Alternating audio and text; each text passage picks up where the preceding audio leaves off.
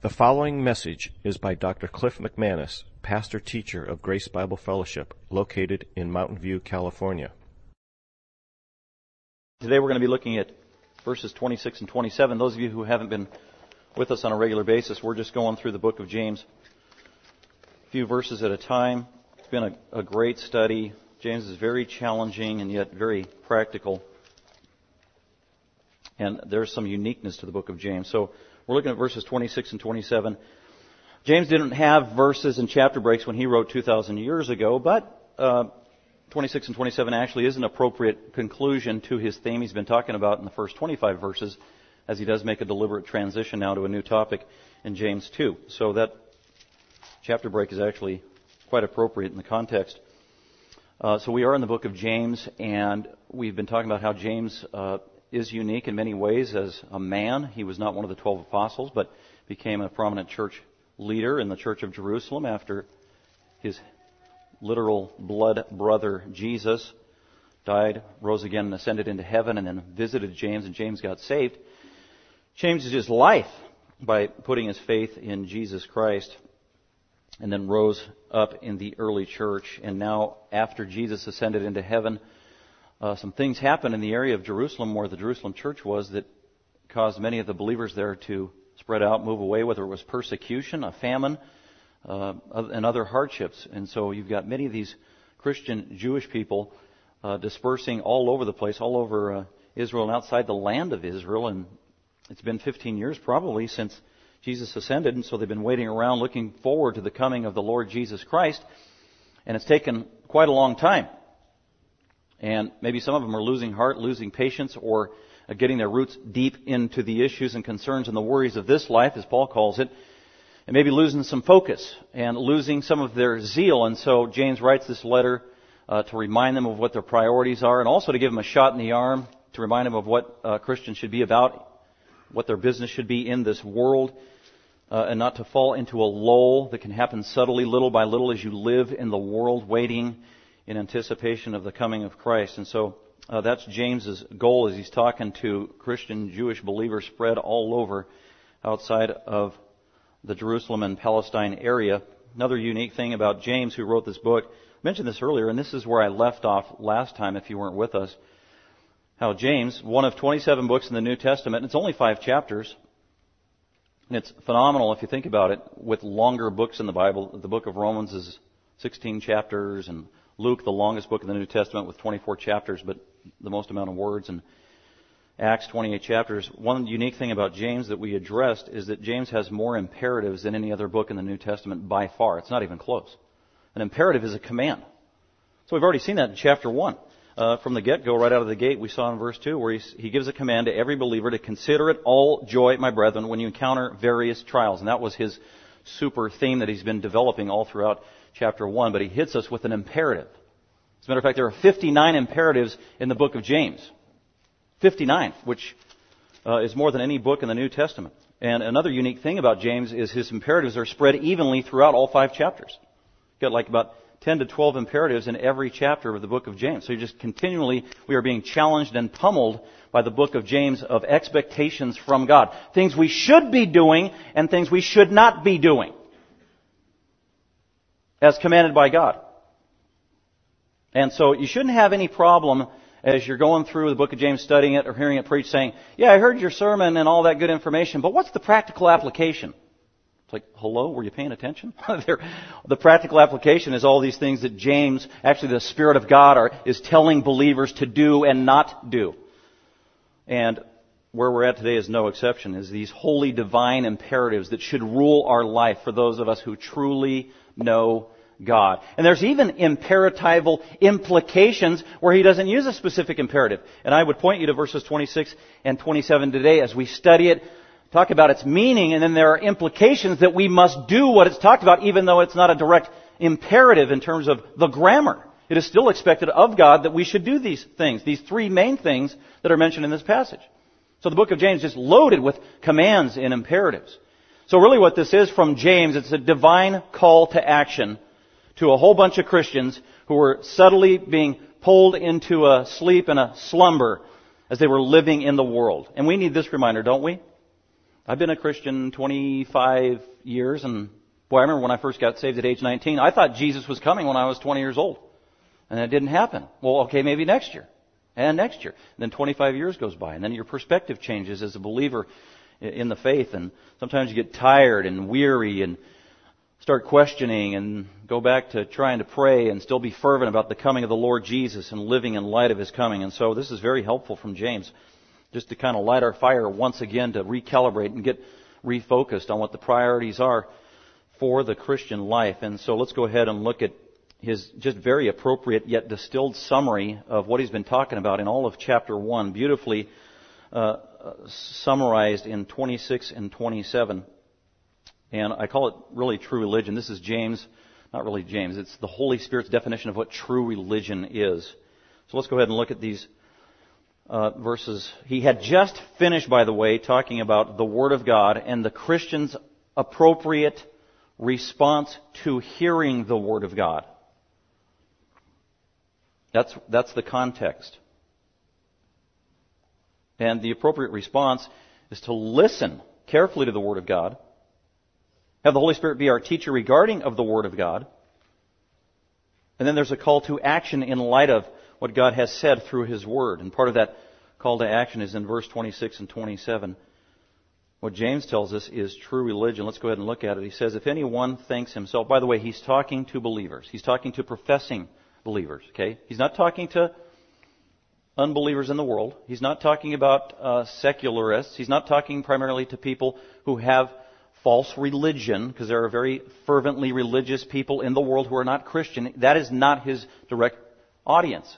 He's talking to professing believers, and indeed to believers, many of whom he probably knew because he's their former pastor. So this applies to us.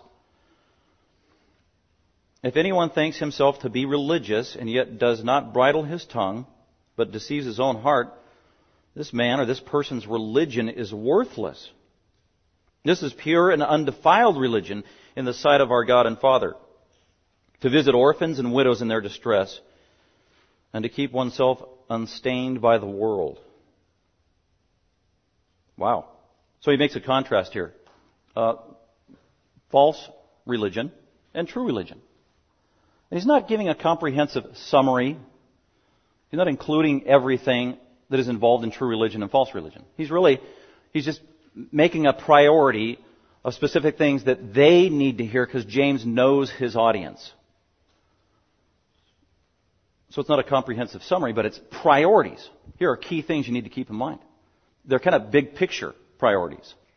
Conduct and character. This kind of conduct, this kind of character should characterize your life if you're a true believer. And he also goes negative and then positive. This is false religion, this is true religion. And so the negative he gives first. And that's verse 26. So I just came up with 3 principles out of the text that James is talking about just to kind of guide our thinking about true religion. And point number 1 is verse 26. True religion is manifest or made clear. True biblical religion, true Christianity, whatever you want to call it, true religion is manifest by the words we speak. Verse 26. If anyone thinks himself to be religious, if any of you people in the church, if any of you people calling yourselves Christians think yourself to be religious, if you really think you're spiritual, you're proud of your spirituality, and say, I'm a Christian. If anyone thinks himself to be religious and yet does not bridle his tongue, but deceives his own heart, this man's religion is worthless. A couple key phrases there. By the way, true religion is manifest by the words we speak. He's getting that truth across by way of contrast. He's giving the negative. If you use words the wrong way while you're trying to be religious, you reveal your heart. If you've got wrong words, if you can't control your mouth while you're doing your religious duties, while you're living your so-called religious Christian life. If anyone thinks himself to be religious, well, let's start there with that word religious, because it needs to be defined. It's a rare word in the New Testament. It can be used in a good way and also in a negative way. And again, as always, the word is defined by its context and how it is used. It kind of has a negative connotation in verse 26, but it has a positive connotation in verse 27, the same word. So all religion is not bad. No doubt, you have heard, I've probably done this myself as a Bible teacher. on more than one occasion where the preacher, teacher, evangelist says, well, the difference about Christianity and all the other religions in the world is that Christianity is not a religion, it's a relationship. Now, you've probably heard that. I have. And there's some great truth to that, really. Because Islam does not emphasize a personal relationship with Allah. I invited Allah into my heart. You will never hear a Muslim say that. That just ain't going to happen. They don't even think that way. They don't have this personal, intimate, one-on-one intimacy with Allah. As a matter of fact, He's transcendent. He is not accessible. They fear Him. He's not their friend. Christianity says God is our friend. Jesus is our friend. Jesus is our elder brother. So there is truth to that statement that Christianity is not a relationship. It's not a religion, but it is a relationship. I would say, well, it's primarily a relationship. But Christianity and true Christianity is a religion, because that's what James tells us right here. There's legitimacy. So the word religion is not bad in and of itself. Religion is not a bad word. It just depends on how you define it. And that's what James is doing here. He's giving us a proper definition of true religion, but also contrasting it with false religion. So that gives us some balance in our thinking. And the word for religion here, usually religious kind of service that's legitimate, that is seen in the New Testament, is a different Greek word referring to worship or bowing down or praying to God. And so that's why this is a unique word for religion.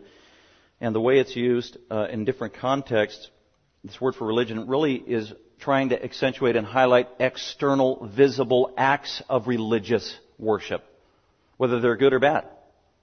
So it's external, visible things that you see people do as they worship their God, whether it's the true God or the false God. That's what he means by this word religion. External, visible acts of worship, which could include rites, rituals, religious traditions, fastings, alms, prayers, acknowledging and celebrating holy days. Going to church, that would be an external, visible religious activity that the supermajority of Americans do. Yeah, I go to church. Therefore, I am religious. That's what he's talking about. But he wants to expose false kinds of worship. And the falsity to this kind of worship that James wants to expose has to do with some hypocrisy. There's an external practice, an exhibition of religious activity, but it's not consistent with what's coming out of the heart and out of the mouth. And he's trying to expose that. And that's going on in the church. He sees it, he wants to expose it. That's been true for 2,000 years, by the way. You'll see this in any church, any legitimate church, any good church, any bad church. It's always there. Because people are sinful. And people need to be reminded. And this isn't just total hypocrites that need this reminder. He's also talking to true, bona fide, legitimate, born-again Christians who need to be reminded. So that's all of us. So this calls us to self-examination. Like Paul said, examine yourself to see whether you are in the faith. Examine yourself to look at your religion. Is it merely just external, or is it consistent with what's going on in your heart and also what comes out of your mouth? And so that is one of the barometers of assessing and diagnosing true religion, is the words that come out of our mouth. Boy, the words reveal a lot, don't they? Jesus said that. The words reveal the heart. Out of the mouth, the heart speaks, is what Jesus said. And so that James is saying the same thing here. So if anyone thinks himself to be religious by virtue of all of his religious activities, and he goes to 7 different Bible studies, and always learning, and always taking it in, and listens to Christian radio, and goes to church faithfully, those aren't inherently bad, but they can be if you've got the wrong heart and the wrong priorities, and specifically if you've got the wrong words coming out of your mouth in the context of all of your religious duties. And that's the middle part of verse 26. If anyone thinks himself to be religious and yet does not bridle his tongue. It's like the thing that you stick in the horse's mouth so that you can control the horse. This is literally, James is saying, you need to stick that bridle in your own mouth. Wow, what a vivid, graphic metaphor and picture. You have got to control your mouth, Christian. Because a Christian or a professing Christian who doesn't control his mouth is just always talking is hypocritical and defies the very profession of his religion. Now, James has an issue with some of the people that he knew here because they were just talking too much. Because this is a theme in almost every chapter. James keeps talking about those who talk too much and talk the wrong way. Because he already mentioned this in verse 19. This you know, my beloved brethren, but let everyone be quick to hear, slow to speak, slow to anger. See, there's a kind of speaking that he's addressing and confronting there of professing Christians who speak too quickly, who speak flippantly, and who have outbursts of anger by virtue of their words, and it's manifest, and it's public, and people see it, and it's inconsistent with the Christ that they profess. So that's what he's addressing here. There's just too much talking going on for some of you, and it's not consistent with true faith and true religion. Doing a lot of talking, but it's not consistent with true religion. So that's what he wants to get at, is the priority of the mouth does not bridle. As a matter of fact, in the rest of the book, James is going to address the tongue. Well, he's going to do it at length in chapter 3, so we'll actually reserve it for then. But the kind of bridling, the kind of language that James wants to rein in here is professing Christians or Christians who do not control their mouth. They always want to talk and be heard.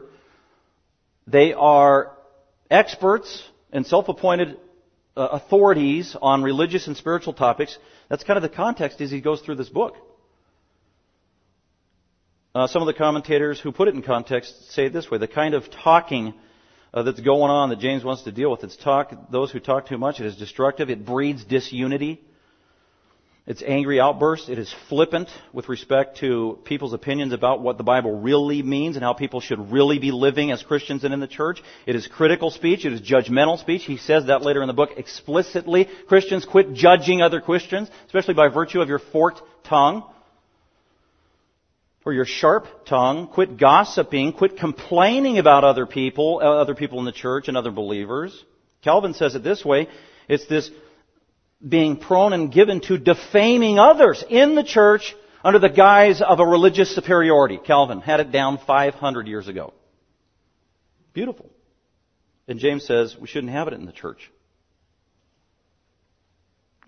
Proverbs is great. I just love the book of Proverbs. You should be in it all the time. Just great practical reminders. Much of Proverbs deals with the tongue, self-control of the tongue, how we should view our tongue. Proverbs 10:19. When there are many words, transgression is unavoidable. When there are many words, if you talk too much, sin is unavoidable. It's inevitable. But the one who restrains his lips is wise. It's hard to do, isn't it? It is hard to do. As a matter of fact, James says it's impossible on your own. Here's a challenge for you and a challenge for me. See how long you can go and see how long I can go as soon as church is over at 12:30 before you or I talk about somebody else behind their back in a negative way. And maybe that the Holy Spirit will convict you in the spot or convict me in the spot. Okay, wow, I made it to 1:35. Or, wow, I made it to Tuesday. But really, James says we shouldn't have any of that among the body, among believers. I want you to go to Matthew chapter 12. This is really serious. Jesus talked on this. You know, and a lot of times as Christians, we just have, we've taken gossip and maligning people to a science and to an art where we do it, and many times it's not even detected. It's not discerned by other people. They're influenced by it negatively, and sometimes we're not even aware we're doing it because we are self-deceived. And so it can be very subtle. It doesn't always have to be overt.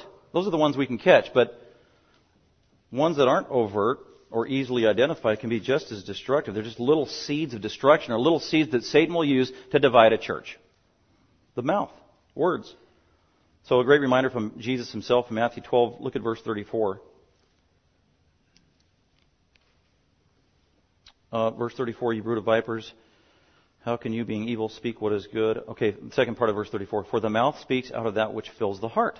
So your words will manifest what's in your heart, your attitude, your convictions, your beliefs, what you really think about that person deep down. Behind the facade, verse 35, the good man out of his good treasure brings forth what is good, and the evil man out of his evil treasure brings forth what is evil. Good words, bad words, blessed words, maligning words. Verse 36, and I, Jesus, say to you that this is huge, verse 36, and I say to you that every careless word, every flippant word, every small word, notice it's every word, that men shall speak. They shall render account for it in the day of judgment. Isn't that scary? Every single word you ever spoke, you have to render account for it before the Lord Jesus Christ. Yikes.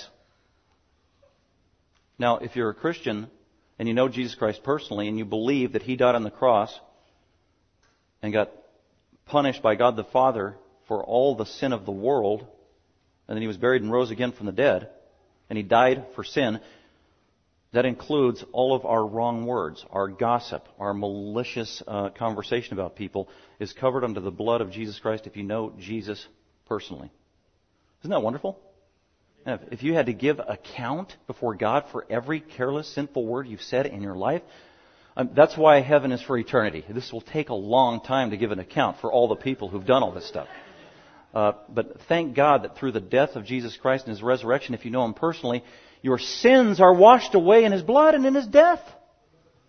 So the truly born-again Christian doesn't have to fear the wrath of God by virtue of your sin, including your gossip and maligning or whatever else.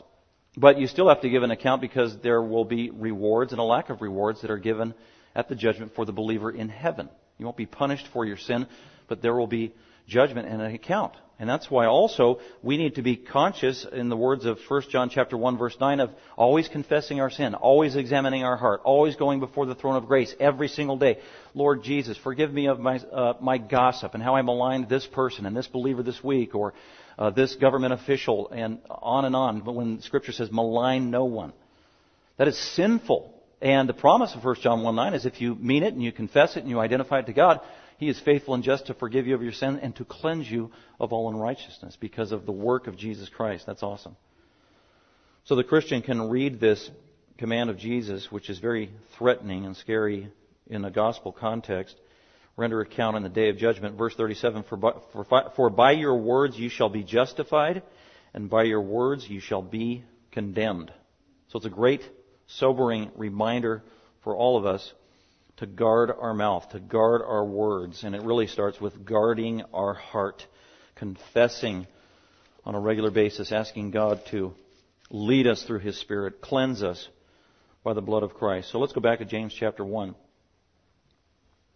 And James says that this kind of person actually could very well be a believer that he's talking about, who has this false religion that's no more by their talk and their words in the context of church and religion and spirituality, that is judgmental and critical and with an air of superiority. And usually, James says, these people are like this and they don't even know it. Why? Because he says in the middle of verse 26, they are self-deceived. They've deceived their own heart. What he means by that is they make these religious spiritual judgments based on their supposed knowledge of the Bible, and they look down their nose condemning everybody else and those in the church and other Christians and other professing believers. And then when you challenge them on it or confront them on it, they don't see it. It's a blind spot. That's what he's saying in the middle of verse 26. They've deceived their own heart. They literally believe it. They can't see it. The only thing that's going to allow them to see it is when they hear the truth and the Spirit of God removes the blinders so they can be convicted properly and understand what they've been doing that is actually sinful when they thought what they were doing was very religious and called for. Well, who can be self-deceived? Well, any Christian can be self-deceived. Every single one of us. Take heed lest you fall, Paul reminds us. We can be self-deceived. We can all have blind spots in any given area. And that's why we need accountability. That's why we need ongoing feedback and interaction from other people. That's why we need to be continually in prayer, asking the Spirit of God to soften us, to teach us, to sensitize our conscience. We need to be in the Word, which is the mirror of God's holy law that we look into to see how ugly we really are and where our warts are of sin, so that we can have an accurate picture so we aren't self-deceived. By the way, that's one of the most dangerous kinds of deception, is self-deception. Because you can't do anything about it. You're just dug down, trenched in, and you believe I am right. So it's very dangerous, self-deception. And then James concludes, a person like this, whether he's a Christian or a professing Christian in the church, even though he's got a lot of religious activity going on. By the way, he's not. James said earlier, be doers of the word. We're just coming off that context. Be doers of the word, not hearers only. These people are doers, but they're not doers of the word. They're doing all kinds of religious activity. Well, I go to church and I go to Bible study and I do this and I do that. But they're not doing the Word. They're doing their own convictions. They're doing their own opinion. They're doing their own agenda. They're doing human tradition. They're doing human philosophy or whatever it is. But they're not doing the Word. And that's where verse 27 is going to tell us what true religion is according to the Word, God's mandates, not my own agenda. So they are doers. They're just not doers of God's truth. And all this doing of religious activity, in the end, if it's with the wrong words, wrong attitude, wrong heart, speaking divisively, then he says, at the end of verse 26, he said, this religion is worthless. It is worthless, it is vain, it is fruitless, it is empty, it doesn't accomplish anything. Actually, the only thing it accomplishes is spreading disunity and division. And he says, it is worthless. We can't have it. So there's a great reminder to all of us to examine ourselves to see whether we were in the faith, or just to examine ourselves before God. And actually, like the psalmist who prayed, praying for forgiveness, feeling guilty, and the psalmist a few times prayed, God, forgive me of my sins, and he confessed his sins. But he also confessed for unknown sins. And God, I know there's sins I've committed I don't even know about. Please reveal those to me and forgive me of those sins as well. Or sins of omission. Not just sins of commission that we are aware of. So that's tremendously important. True religion is manifest by the words we speak. So let's remind ourselves throughout the day, asking the Holy Spirit to monitor us, to convict us regarding every single word. And thank God if you've got a partner, a family member, a friend, a spouse who can be your sounding board and hold you accountable, and iron sharpening iron as you walk through life seeking to please God in this area that is very difficult to do on a regular basis. Having holy words before God. Okay, let's go on to point number 2 there, and that's in verse 27 at the first part. And that's, true religion is manifest by the love we show. True religion is manifest by the love we show. Love shown towards others.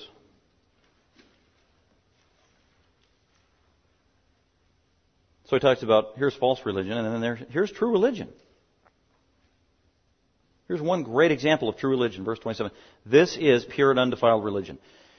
Religion that pure and undefiled. That is religion that pleases God. Isn't that an amazing thought? That we can actually do things that please God.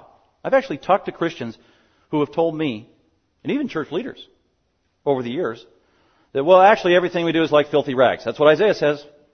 Everything we do is filthy rags. Thinking, no, there's actually things I can do that please God and give Him joy. How do I know that? It's in the Bible. How do I know that? John Piper wrote a whole book about it.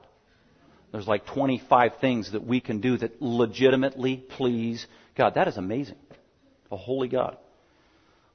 That idea that everything we do is filthy rags, that's actually talking about an unbeliever who's trying to please and assuage a God to earn forgiveness.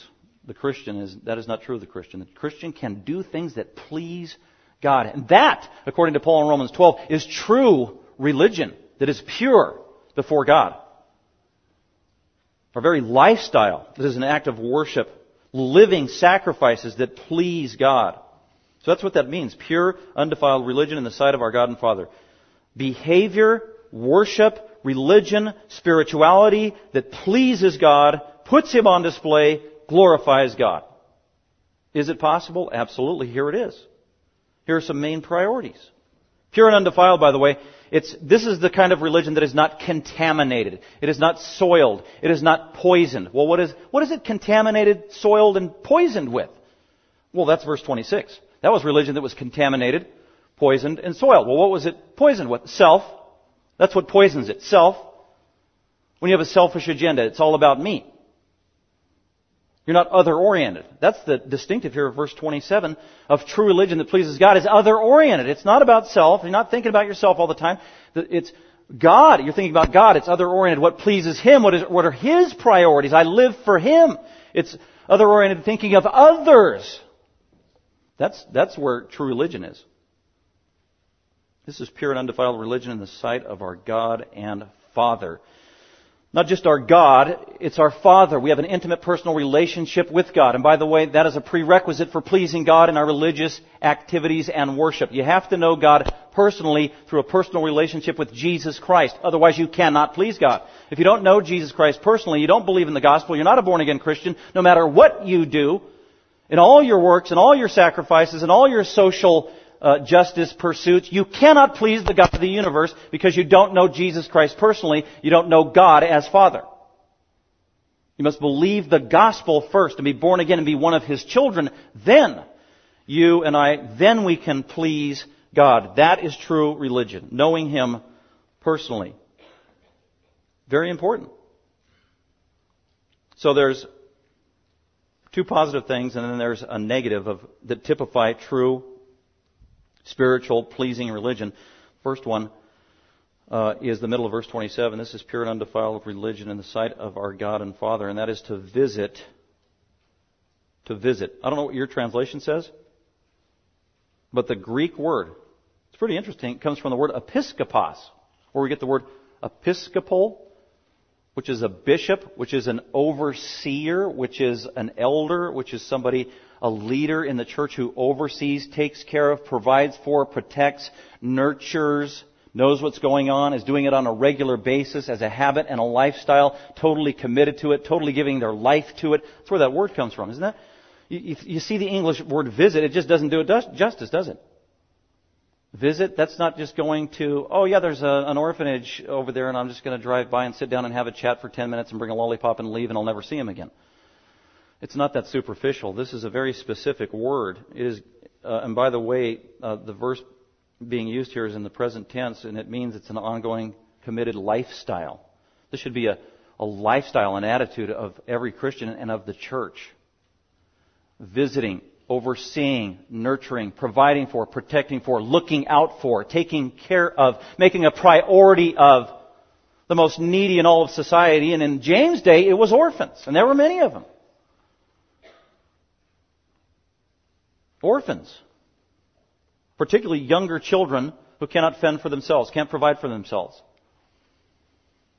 God has a special heart for orphans, and those who are Christians, those who are of Christ, need to be like Christ and have the same heart for orphans that God does, that Jesus does, and we need to visit orphans. So this is a mandate for every Christian, a mandate for every church, and not just visit, but we need to welcome, take in. This needs to be a mission for the church in an ongoing manner till Jesus comes again. And I look around the world, and I'm actually pleased because those who are doing most of the work that I am aware of to meet the real long-term needs of orphans in the world are coming from the Christian church. And that's been true all throughout history. Some of our greatest pastors and preachers throughout church history had special hearts for orphans.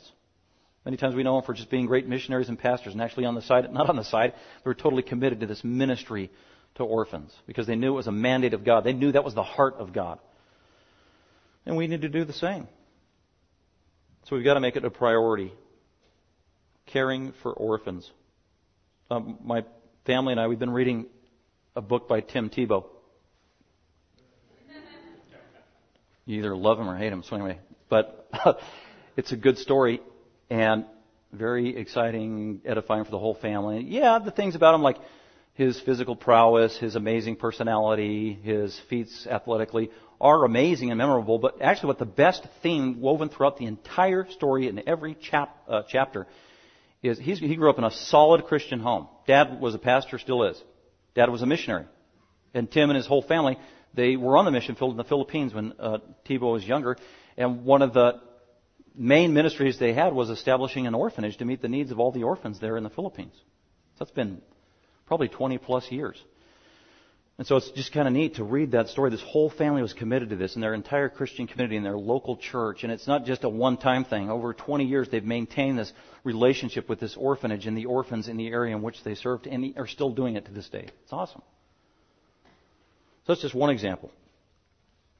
So we need to be visiting orphans. There are practical ways that we can take care of orphans today, and society is much different today than it was 2,000 years ago. Even doing little things that we can, contributing to Samaritan's Purse. Franklin Graham, when he's given out millions of boxes to orphans around the world, that's really fulfilling the mandate of this passage in one small way. And him and his ministry team, they love those children. They go to be with them. They spend time with them. They pray with them. They meet their physical needs. They also give them the greatest need they need to hear, and that is the gospel of Jesus Christ. People's lives are changed for eternity. So he understands that mandate. So even contributing in little ways, giving to that ministry, praying for that ministry. Also, other practical things of adopting children. Adopting children. There are orphans all over the world. That's something that Christian parents should always consider as an option and be praying about. Not every Christian couple is called an adopted child because it is a special calling, but at a minimum, every Christian couple should be praying to God. God, do you want us to add to our family through adoption? We will leave that to you. We'll do whatever you want us to do. And sometimes we'll say, no, not you, but maybe you could help somebody else do it. And then there are other times where God prompts Christian couples to do that very thing. Rescuing a life snatched out of death and misery from another part of the world. It's an awesome ministry. I even know people who are foster parents who are Christians. Taking them in for 2 to 3 years, or maybe it's 5 years, the most formidable years of their life while they're young, influencing them with the gospel, Christianity, love, the love of Christ, and then letting them go. So there are practical things we can do, and even that you can do. Another thing that I had mentioned is, our very own Walt Heine, who's down in Mexico, and Scott Snyder went there a couple of years ago to visit the orphanage there, and Walt keeps telling me, man, you need to bring some people down there. So I seriously want to do that in August or this summer. Bring a team of GBF people down there to go and be in dialogue right now and be praying with Walt and Nancy, and what can we do as a church to just help in a little way these orphans in Mexico. So some of you have shown interest in that. We will keep praying that we can do that in a real and practical way. So this pleases God. Love for orphans. Let's look at the heart of God. Look at Deuteronomy 10. I love this. I want you to see it for yourself. Take care of widows. Take care of orphans. Not because it's good or the right thing to do, primarily. Deuteronomy 10 tells us why we need to do this.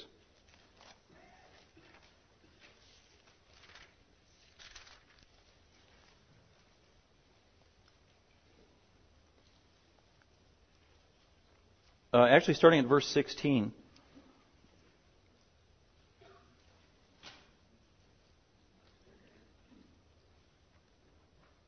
And here's Moses talking. The very words of God to the people. Verse 16, circumcise then your heart and stiffen your neck no more. Quit being callous. Be softened, believer. Why? Verse 17. Because of who God is. Because of this God you profess to know personally. And then he goes into this litany of the characteristics or the attributes of what God is truly like. It is amazing. Because this is who God is, this is how we should behave. Well, what is God like? The true God that we know personally through Jesus Christ. Verse 17. Well, for the Lord, or Yahweh your God, is the God of gods. He's the supreme God. He's really the only God. He's Lord of lords. He's totally sovereign. He's in control of all things. He's the great, the mighty, and the awesome God. Isn't that great? That's who our God is. Well, I had a challenging week. Man, I've got huge problems in my life. Well, you've got a God who is the Lord of lords, the great and the mighty and the awesome God who's bigger than your problems, your challenges, and my trials. He's a sufficient God. We've got to keep leaning on Him and crying out to Him. The awesome God who does not show partiality or favoritism, nor take a bribe. Verse 18, God, He executes justice. Here it is. Here's what He does. Verse 17 is who He is, and then to typify what God does, to show His very holy character, is verse 18. Of all the things in the world that could have been chosen of what God does, verse 18 says, He executes justice for the orphan and the widow. So God's love and special, unique care, compassion, heart for the orphan and the widow. It's a unique love that God has for the most needy in society. We also need to have the same heart for the orphan and the widow, and shows His love for the alien or the sojourner by giving him food and clothing. The common denominator in all three of those are those who are in need, those who are needy, those who can't provide for themselves, those who are not self-sufficient. That's a mark of true love that flows from the heart of God, meeting the needs of orphans and widows. Going back to James, this is true religion. Not just visiting, but taking them in.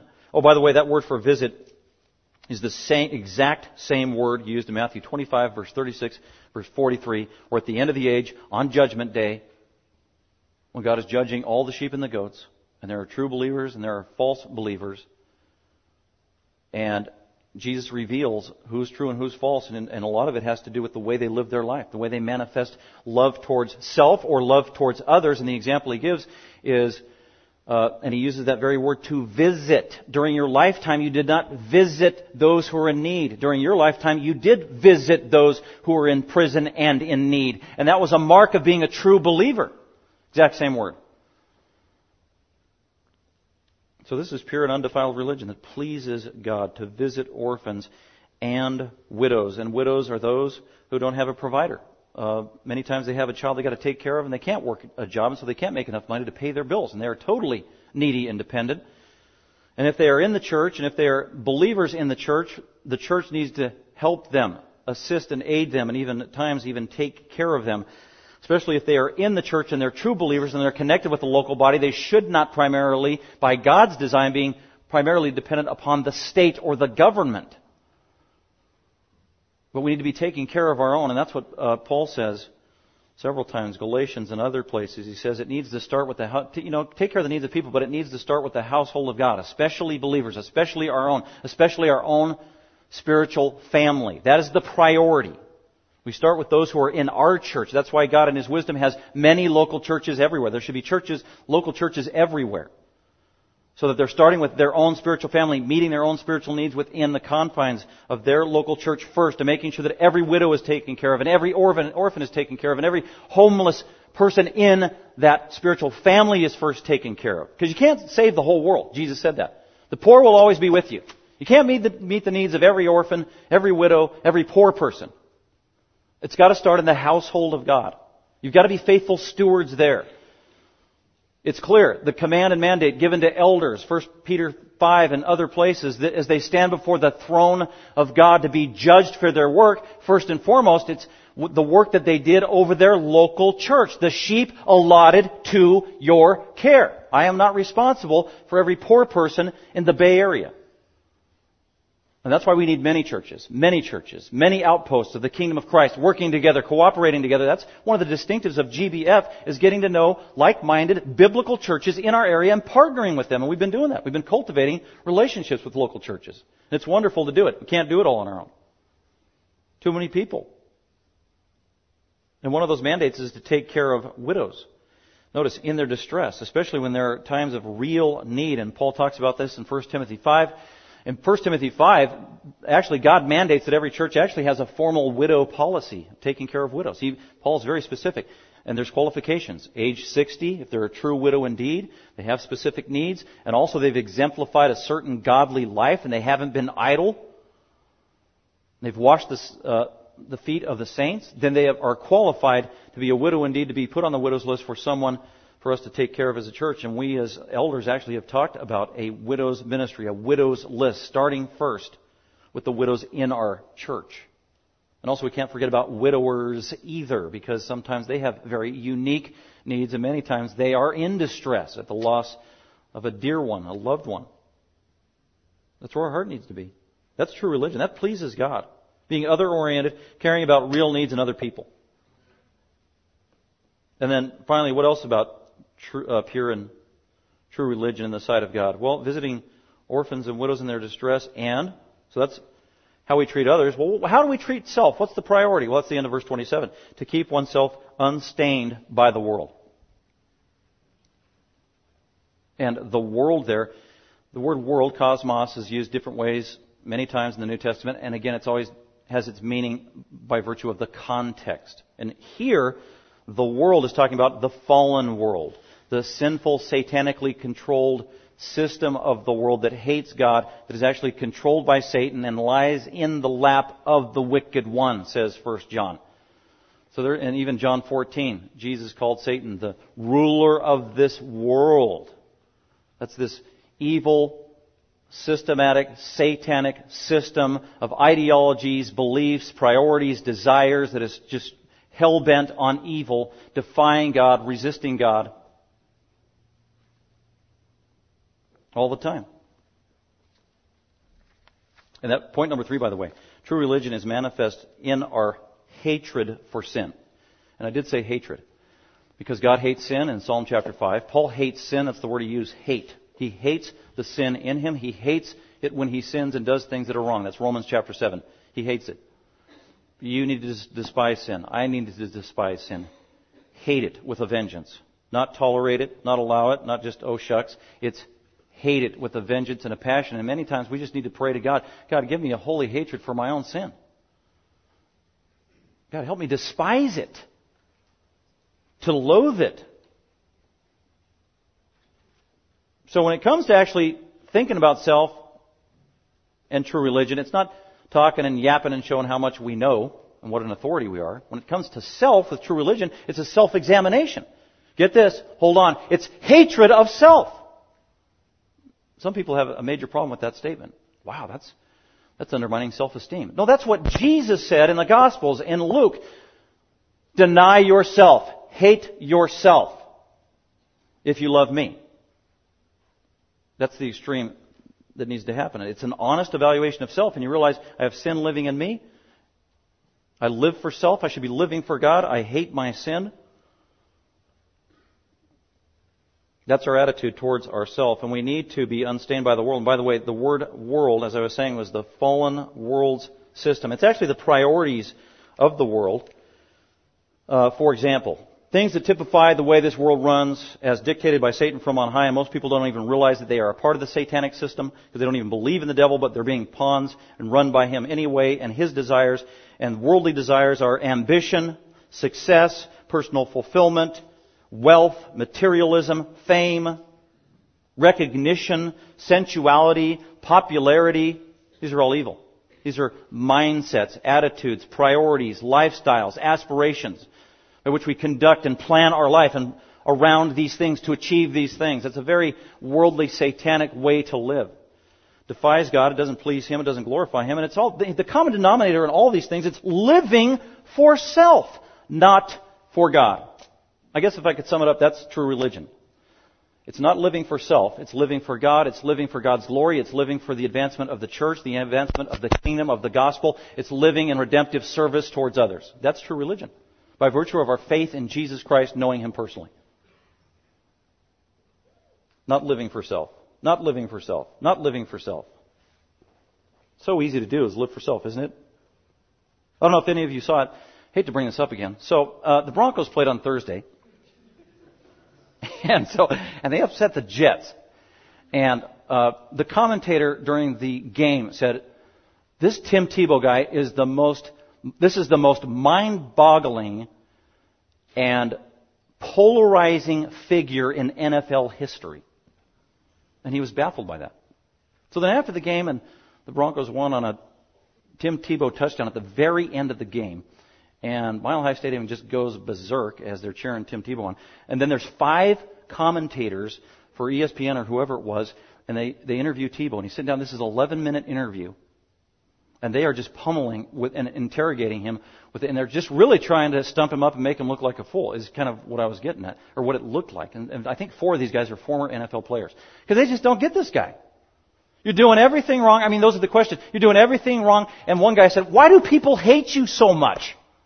It's they either love you or hate you, but why do they hate you so much? Is it your bad throwing arm? Is it your faith? I don't get it. And so for 11 minutes they're trying to stump him up and make him put his foot in his mouth, and he never did. And at the very end, somebody else, one more commentator, tries to stump him up. And the way he started out the interview was, somebody asked him a question like that. Why do people hate you so much? And he said, well, first things first. I want to thank the Lord Jesus Christ, my Savior. And then he went on to answer the question. Kept doing that.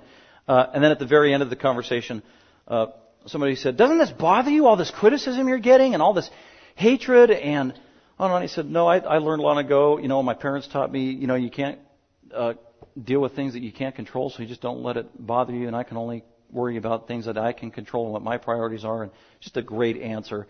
He said, you know what, this really isn't important. This football stuff isn't what's most important. I'll tell you what's important in my life. He goes, we have a great platform here, being in the NFL and stardom and all that stuff. That's all nice and rosy and it's great and it's fun and I appreciate it and I do want to be a good steward of it and take advantage of it. And I do, unlike Charles Barkley, want to be a role model to younger kids. But the most important thing in life for me is the orphanage that we have over in the Philippines. And we just built a hospital there and ministering to those kids and changing their life. And all these commentators, for the first time, they didn't have anything to say. They're just... Thanks, Tim Tebow. Congratulations on the hospital. Let's go to a commercial. Here's Skippy Peanut Butter. He just made him look foolish. But he's honest. He's speaking from the heart. For him, this is just a game. It's fun.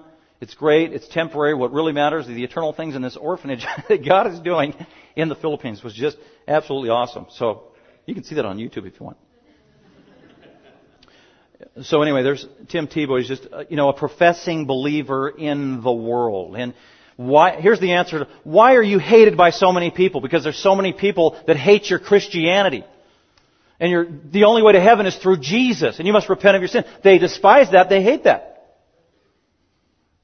And there are millions of people who want Him to fall, who want Him to compromise, to discredit Christianity and discredit the Bible, to appease their conscience before a holy God. That's what's going on. And they should have let me answer that question. But anyway.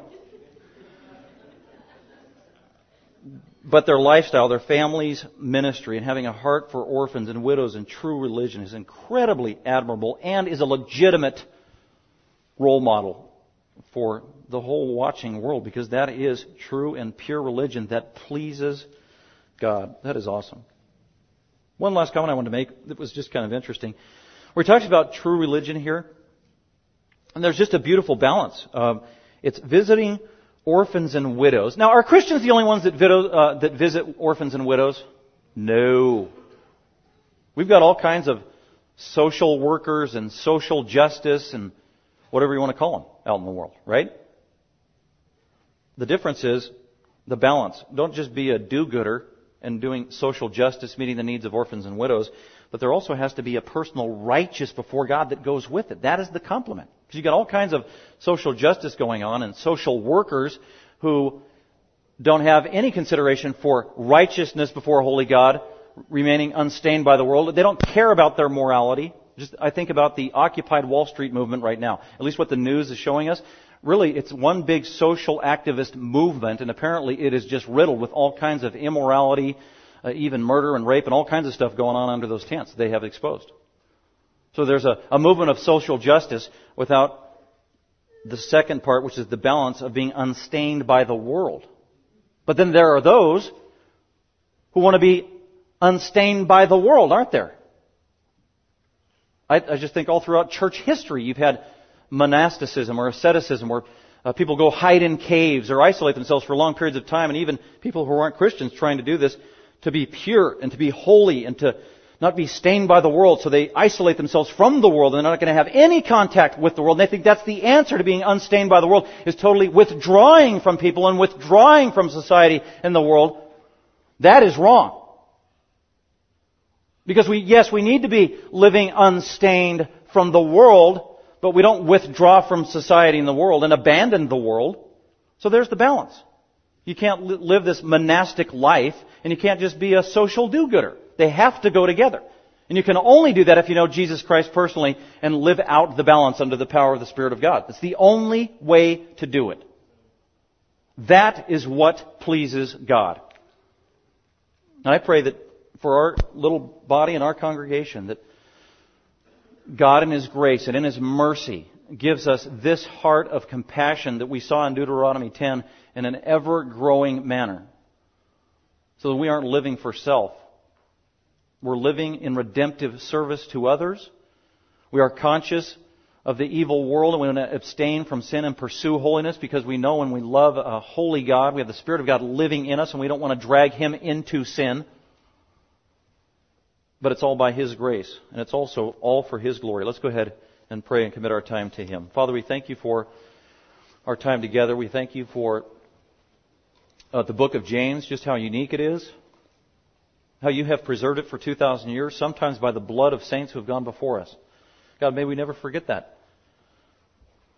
Also by the providential work of Your Holy Spirit, and now we can hold a Bible in our hands. Unlike in James' day, where nobody had Bible or Scripture to hold in their hands. They just had to listen very carefully. So we thank you for this treasure. We thank you for the reminder that we can be informed that, first of all, amazingly, we can please you. We can please you by our worship, by our words, by our actions. God, help us through your Holy Spirit to continually examine ourselves, expose our shortcomings, our sin, our compromises, show us where we live for self, where we need to live for you.